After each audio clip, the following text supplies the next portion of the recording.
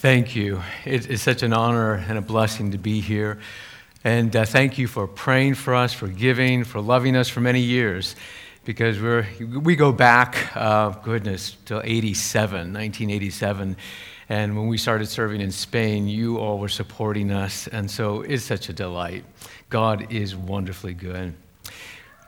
This past summer, I had the privilege to go and teach in Honduras.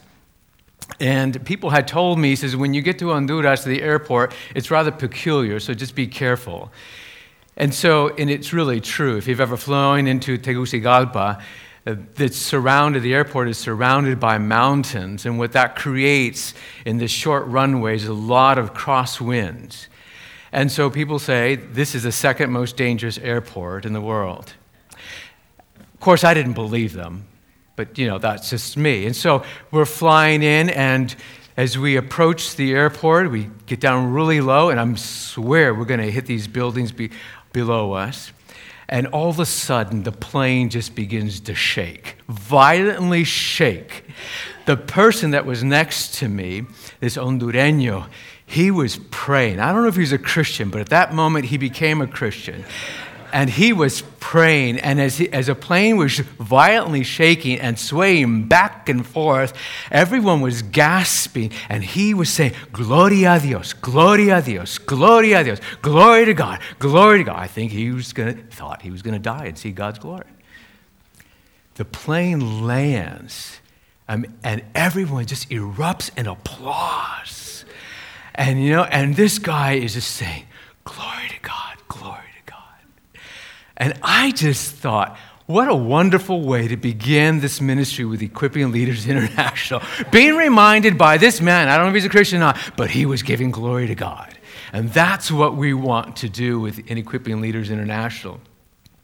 And what it does, what ELI does, is we partner with under-resourced pastors and leaders around the world.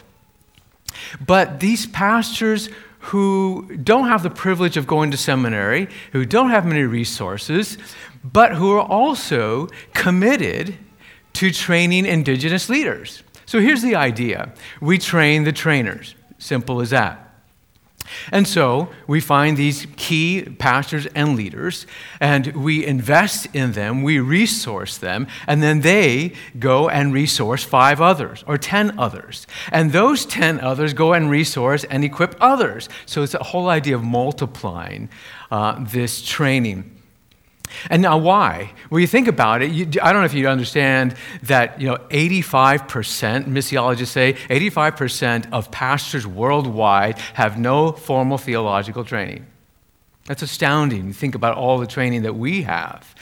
And so that in combination with 87,000 professions of faith a day, where do they go to church? There are no churches available to them. And so the idea of training pastors who train other pastors who train other pastors, indigenous leadership, so that churches can be planted, so that evangelism and discipleship can take place in all these different cities and countries of the world. That's what Equipping Leaders International does.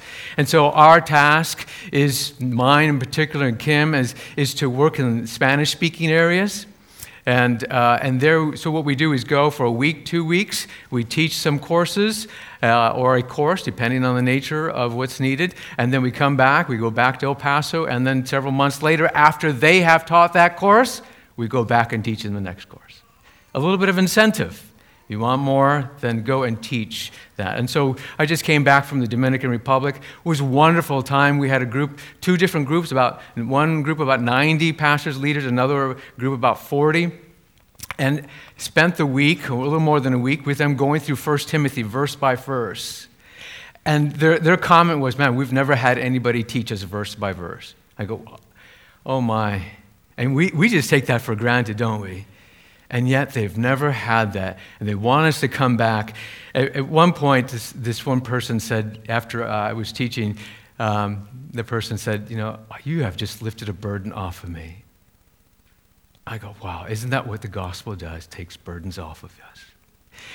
And when my other ELI partner, Walton, was sharing and teaching, he was teaching in 1 Timothy 4.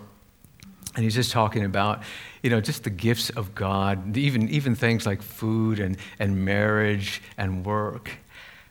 When he finished, they erupted in applause. Who would have thought that God could be so good to give us such gifts and graces? And yet, that's the privilege that I have, that we have together to equip leaders for King Jesus. So thank you.